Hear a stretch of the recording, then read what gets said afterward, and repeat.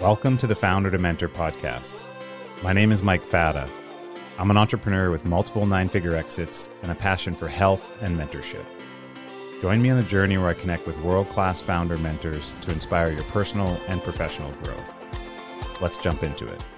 Hello, everyone. My name is Mike Fata. I have Adam Brown with me, the founder of Sircle Media. If you have a question, put your hand up, come up on stage, do a quick introduction of yourself, ask a question. Adam or I will try to help you out. This is all about help. So call some folks up here. I just ask that you have something in your bio so we know you're a real person. There are some bad bot people on Clubhouse, but... Are you grabbing someone for a question? Well, I'm trying to. Sometimes it's a little strange, Clubhouse, but yeah, working on it. Hey there. How are you doing, guys? Doing Great. Well. How about yourself? Awesome. Thank you. I'm in London here, so it's almost midnight. I'm going to quickly ask a question for Adam. How do you keep your energy up? So your energy is amazing. You seem very clear, and it's so cool to see people like you and hear you people like you. How do you do that? A lot of it is just natural DNA. Like I just have always been like this. And I don't know, maybe if you asked me this question 13 years ago towards the tail end of being in the mortgage business, maybe it was not as hot because I was not as happy. But despite all the hardships of clients and client services and headwinds and all that crap, I love what I do. I like the good and the bad. I like every single part of it. And so when I feel like it's cliche and people say this, but I feel like I put on a jersey every morning and I get to play the game. And so I'm super jazzed up. And I'm also very conscious that we have one life. So I'm hyper focused on just getting as much out of it as I possibly can and not really getting down and not letting the energy wane. Wow, that's very cool. It's very interesting. And so if you touch on the part where you play, you get the jersey on and you play, is that a teamwork? And do you think the team plays a big role and they are supporting you as well? Percentage wise, how much do you think it matters?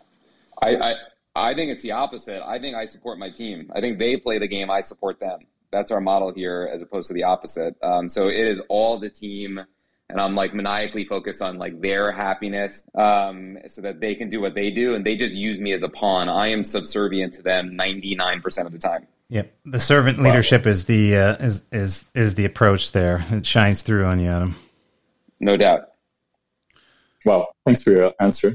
That's cool. Thank you. You got it. Thank you. Yeah, thanks for coming up. I just want to say, Joseph, see your hand up. Can't pull. Oh, there you are. Okay, it took a little while. That was a little glitchy. Just one sec, though. Hey, Jolene. Good to see you. How are you? I'm good. Hi. Thanks, Mike. I love your rooms, as always. Hi, Adam. It's nice to meet you, hear you, see you. I'm the founder. My name is Jolene Rivera. I'm the founder of Red Belly Honey. Red Belly is the only honey in the world that's infused with hemp, CBD from hemp, by honeybees.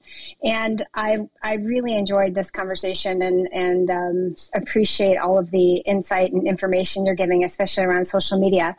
It's an obstacle for us being a CBD company. And I was wondering if you have any clients that are hemp or CBD companies at the moment. And then if you could offer me one piece of advice, what would it be?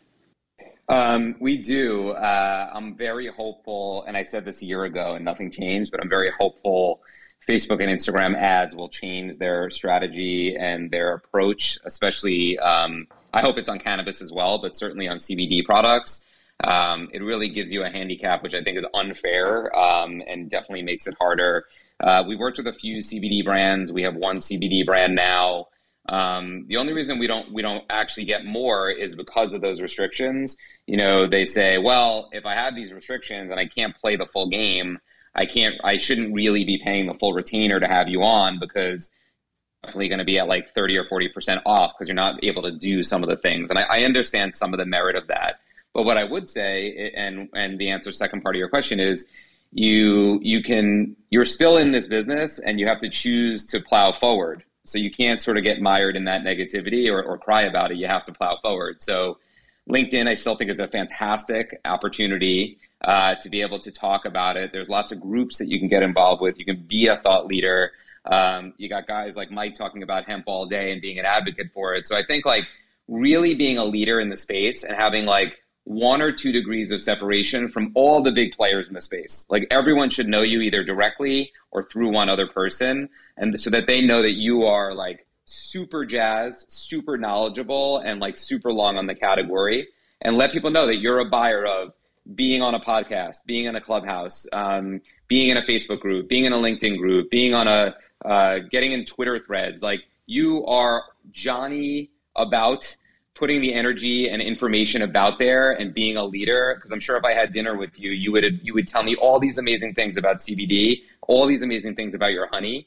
So I think you just need to like work very hard to establish megaphone opportunities for yourself to get the word out there, because you can't do it on your traditional ads platforms. That's where I would focus my attention. Thank you. I appreciate that. A lot of people don't know that I actually started a media company 5 years ago. It's called Kitchen Toke Media. We're the only culinary cannabis media company in the world informing people, consumers, on culinary cannabis. So I do a lot of speaking events, and I'm invited to a lot of speaking events on behalf, of that. And I'm actually coming to New York, my first trip to New York since before the pandemic, which I'm super excited about. And also since that you guys recreational legalized, to be a speaker at Luxury Meets Cannabis event. I think it's November 11th, so it's coming up here. So I'm really excited about it. So, but anyway, awesome. I do appreciate that. Thank you very much. No problem. Yeah, I would just, and we known each other for a bit, Jolene, so I've kind of been tracking along, but I would say you're doing it. And I think Adam hit it there. Like, what's the megaphone event that kind of like really amplifies and just keep doing it and you'll hit that? Because Adam's point there on saying like he was talking about it a year ago, wondering like when the Insta Meta whatever restraints will come off, and I've been asking that question for like 12 years now, because even for hemp, which is hemp hearts, which is less of an issue than CBD, but still much of an issue, many times blocked over a decade, and I don't think that's, unfortunately, it's either going away tomorrow or it's going to be another 10 years. But the other items, I think are that Adam, the gems that Adam dropped were golden. So, thank you. Yeah, thanks for coming. Nice seeing you. Hey, Brad, welcome. Thank you so much, Mike. I appreciate it. And first and foremost, thank you so much to you and Greg for putting together such a widely comprehensive resource to nascent CPG founders in the Vada Fleischmann Dropbox. It's been invaluable to me. So many, many thanks on that front. Maybe Adam can drop some knowledge in there at some point too in the social media folder, maybe sometime in the future. That would be great as well. So thank you on that front, Adam. I'll leave the questions about the future of Jim Harbaugh to another conversation, but we share a bunch of contacts just by virtue of the Michigan Connect. I'm a Michigan guy. I went to Michigan State, so I will not gloat on this call. But my question to you is, effectively, as someone who is kind of been working in the background in stealth on a new CPG product, who's also been in real estate, so I can empathize with your experience too in the mortgage industry for 10 years. And thank you for that authenticity around basically saying how difficult it was. And now that you found alignment in the CPG space, tip of the hat for making that pivot. I'm sure it wasn't easy because the money was probably good. And now that you found kind of value alignment, I take a lot of inspiration from that, being someone who's going to be doing the same thing here right around the corner. So Adam, effectively my question for you is, as someone who is trying to make this transition and learn as much as humanly possible, I'm a human sponge right now. Luckily, I have a co-founder who is a rock star in the CPG space. And she's going to be such an asset to me moving forward. I bring the skills of kind of sales, communication, fundraising, et cetera. But moving forward, I want to learn as much as possible, and particularly about the social media space. Philosophically, where do you go? Yep. Yeah, Brad, just yeah, and I know because it'll get harder. It'll get harder the more that you share. But just ask the question as a one-liner, and then we'll jump into it.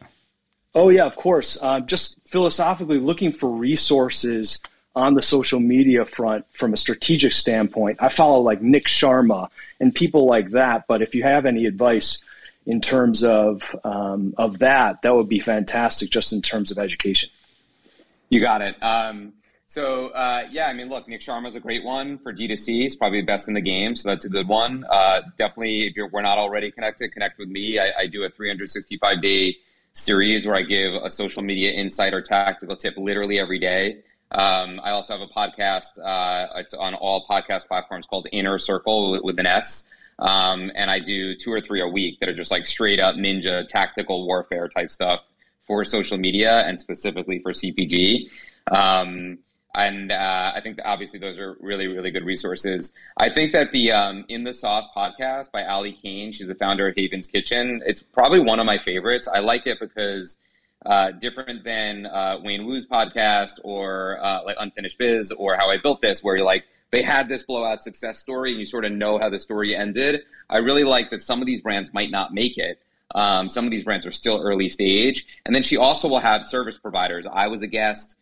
She'll have people around retail. She had a really good interview with Social Nature the other day. Like, that's a real good treasure trove to just like find like real awesome interviews. And Allie is awesome. So if you reach out and you're like, hey, Allie, awesome podcast you had with XYZ name. Do you think you would make an intro? My guess is she'll be like, absolutely. And now you have a warm intro. And I would just hit them like, you made a really good point about X. I thought this was fantastic. I had some follow-up questions. Not only will you learn, but you will bank a warm connection, which is gold in this industry. Awesome. I really appreciate that. And one follow-up question, Adam, for a company that's bootstrapping, where on the kind of the process or on the kind of timeline would that company engage with Sircle? So I say we tend to make sense for brands once they're approaching like the $3 million in revenue mark. We charge $7,500 per month as a baseline retainer, and we do that to be comparable to like a $90,000 brand manager.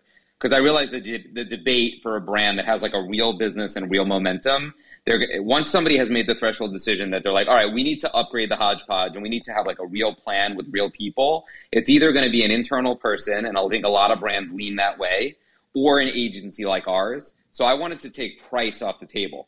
So with price off the table, because we're compared to maybe like a 3-year veteran brand manager type salary price point, once we take that off the table, it's a no-brainer. Now, if a brand is no revenue or under $1 million in revenue or just eking out to $1 million in revenue, I would say to them, as much as my spiel is good and as much as we could probably help, it just wouldn't make sense to have on your P&L a $90,000 allocated salary just for social. So you're probably a little bit too early. So just answering your question, it's probably around that threshold where we start to really make sense. Unless the brand is, super well funded out of the gate and wants just like killer people from the jump, then we could make sense, but that's not what you asked. Perfect. Thank you guys. Appreciate it. Hey, thanks, Brad. That was gold, Adam. And I think, the $3 million of revenue, 90K kind of like to get you guys at least supporting that 3% spend makes it pretty easy on the right brand holders. So I think that's smart. But I think maybe the audience kind of got the taste of that too. Cause I think that question does come up of like, how much does a founder do themselves, or when is the business kind of ready? Because there's people that have a $500,000, $1 million company or something, and they want to like make that higher, which can just be too early, really. Totally. Yep. I think we'll have time. I told Adam that I'd have him out here for 8:15 for sure. And Joseph, you're up next. But if anyone else has a question, we'll probably have time for one or two more, and just put your hand up and you can come up on stage. Joseph, how are you? Welcome. Great. Thanks, Mike. And I work with a company called Real Vision Foods. We're based just outside of Los Angeles, and fundamentally we're a contract manufacturer exclusively in the plant-based space. So we do meat analogs, we do dairy analogs, fermentation. We also do healthy snacks. So pretty big cross section of products for various, typically venture-backed companies that are in this plant space around dairy and meat analog. The primary reason for my query is that some time ago I bought a brand that at one time had a pretty decent following. It was in 1,500 doors. Perhaps some of you may have remembered. It was originally under the auspice of Two Moms in the Raw, and then the name was changed to Soul Sprout. And it was really a kind of a healthy snack bar. There was some nut butter applications. There was a cereal. There was a cracker. And it was built all around this technology of sprouting and how it enhances bioavailability and digestion and better for your health because it accentuates protein and fiber and actually consumes carbohydrates, et cetera, in the process. But I still own the brand, and it's just kind of laying there. I haven't done anything with it, and I'm just trying to get a sense of the degree of difficulty of actually resurrecting or benefit of resurrecting an old brand that, at some point had, 12 DCs, 8 KE, that kind of a scope. We did a little bit of club work, but mostly Whole Foods and a lot of independents 5 to 6 years ago. But I'm still a proponent around the technology and the method of sprouting and using fermentation and doing some interesting things from a health perspective. So just kind of opening it up to what about this idea of resurrecting an old brand? Is that more difficult than actually starting a new brand, et cetera? So I'll go offline. Yeah, and that was Shari Lightedge, right? She was part of that? Yes, it was. Exactly. Yeah. Yep. I've spoken to her somewhat recently. She's Yep. great. Yep. So, I mean, look, it comes down to, is there any equity in that brand? Meaning, do people know it? Were people fans of it? If I heard about it tomorrow, would there be a certain amount of people that would be like lit up and have a positive emotion about it? And if you still own the social handles and the IP behind it, then yeah, go for it. You're probably starting rounding first base as opposed to just starting from complete scratch and doing all the setup work. But if it's been that long and no one knows about it, and there's really no equity and you're not on any store shelves, you might not be terrible to have a new brand and a new initiative. The problem is new brand, new initiative is a big thing. It's like putting together the branding and the packaging and all that narrative. So it's a function of time, dollars you have to invest. I'm usually a fan of going not cheap and bad, but like lowest possible cost with biggest possible outcome when you're starting, so that you can do hand-to-hand combat and get some proof of concept before investing. So it sounds like it might be resurrect versus start fresh. Just my quick take. When you suggest lowest cost for highest outcome, give me an example of what that kind of approach would be. I just speak to a lot of brands. As you can imagine, I court so many brands, and everyone thinks their brand's the best. And Sure. You could almost tell very quickly whether the brand's a dud or the jockey's a dud or they're both a dud. You can almost just tell. And I don't mean that as a disrespectful way. And I'm also speaking quick because we're sort of getting towards the end here. But you can sort of just tell. And they get caught up in they've already done 2 branding exercises and 2 package redesigns. And it's all this time to just get it out there in the market, see if people like it, speak to people one-on-one and just ask. So this is why I think it's important to have email and SMS now or email 10 years ago. Bring it back to life. See if anyone opens the email. See if anyone responds. Ask around, Gotcha. Look at the market. See who their competitors are now. Reach out to DM them. Be like, hey, I don't know who the competitors are, but, hey, I see that you like brand X. Did you know that we do something very similar, but this is our approach to it? Just go hand-to-hand combat with minimal. And then if you get some lights that go off and you have some sparks, then I think you can really start to invest more dollars in input. But doing it all first, I think, is putting off the inevitable. It's just like procrastinating. I always think you should go faster and then figure it out as opposed to waiting till it's perfect. Right. Yeah, that's good feedback. Appreciate it. Yeah, the only thing I'd add there, from my experience is I'd rather for sure off of a startup, and a resurrection's probably a startup at 2.0. Let the product drive the brand in the start, and not the brand drive the product. That can happen after when you establish a brand. But and that's I've bought 2 Moms in the Raw crackers or something, back in the day for sure. But I think it's hard unless there actually is a measurable asset value there. So. Right. That's right. Yeah. Okay. Thanks, Joseph. Yeah. Thanks for sharing. I think there was some good information came out of that one. So thanks for coming up. I'll give it a last call if anyone has a question for Adam or I. And I will take the opportunity to do an advertisement for fatafleischman.org. If you don't know about it, it's a free resource tool for entrepreneurs. Greg Fleischman and I started the project earlier this year. It now is a self-serve website that has many of our forms and tools and templates and educational materials for entrepreneurship and really specifically for CPG and natural product CPG. And Greg and I feel like we're just getting started with that. So I think you're going to see a whole lot more as we add more to it, and including. And I thought it was a great idea there, Adam, that I get you to contribute some education materials or something for the work that you do, because you're super passionate about it and smart, and that'd probably be wonderful. I'm game. Just let me know what you need. Yeah, awesome. Well, anything else that you want to share before we start to wrap up? I really appreciate this. I saw, I just quickly checked LinkedIn. I saw a bunch of people just connected with me on LinkedIn. So I'm assuming some of you are from this, which is awesome. It's great to connect with you. Anyone that wants to have a one-on-one direct dialogue, DM me there. We can definitely do that. And I would just say, make sure you have your 2022 plan, and that it's pragmatic and realistic for whatever you're looking to do in the first quarter. A lot of people think about their 2022 budget now. They're thinking all year. They're writing it in stone.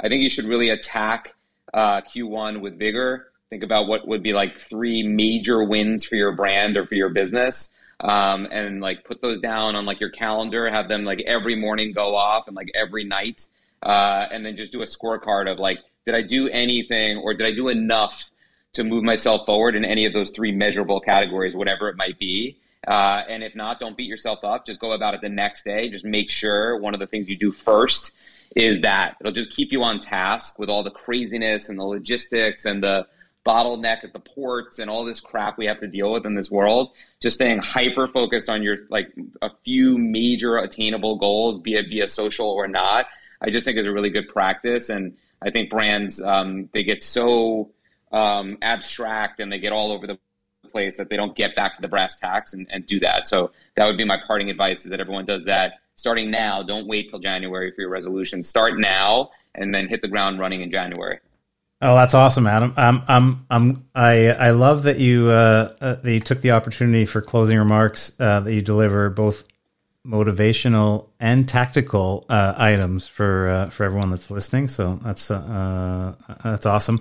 And you said it already, and I'm glad that people are already connecting with you. LinkedIn, you're active on LinkedIn in many different ways, as well as your podcast Inner Circle, and or direct with you through Sircle Media if anyone wants to get in touch. Well,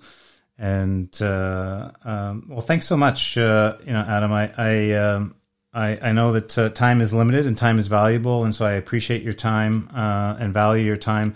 Thanks so much for participating, and I'll follow up on some of those other items. And look forward to that. Awesome. Thanks for having me, and thanks to everyone that I didn't hear from for listening. I appreciate your time. Have a good night. Thanks, everyone. Goodbye. Bye. Thank you for listening to the Founder to Mentor podcast. I hope you enjoyed this episode. Be sure to check out the links and resources in the show notes. You can help the show, please, by subscribing and leaving a positive review. As always, feel free to get in touch with me on social at Mike Fata. That's it for now. See you next time.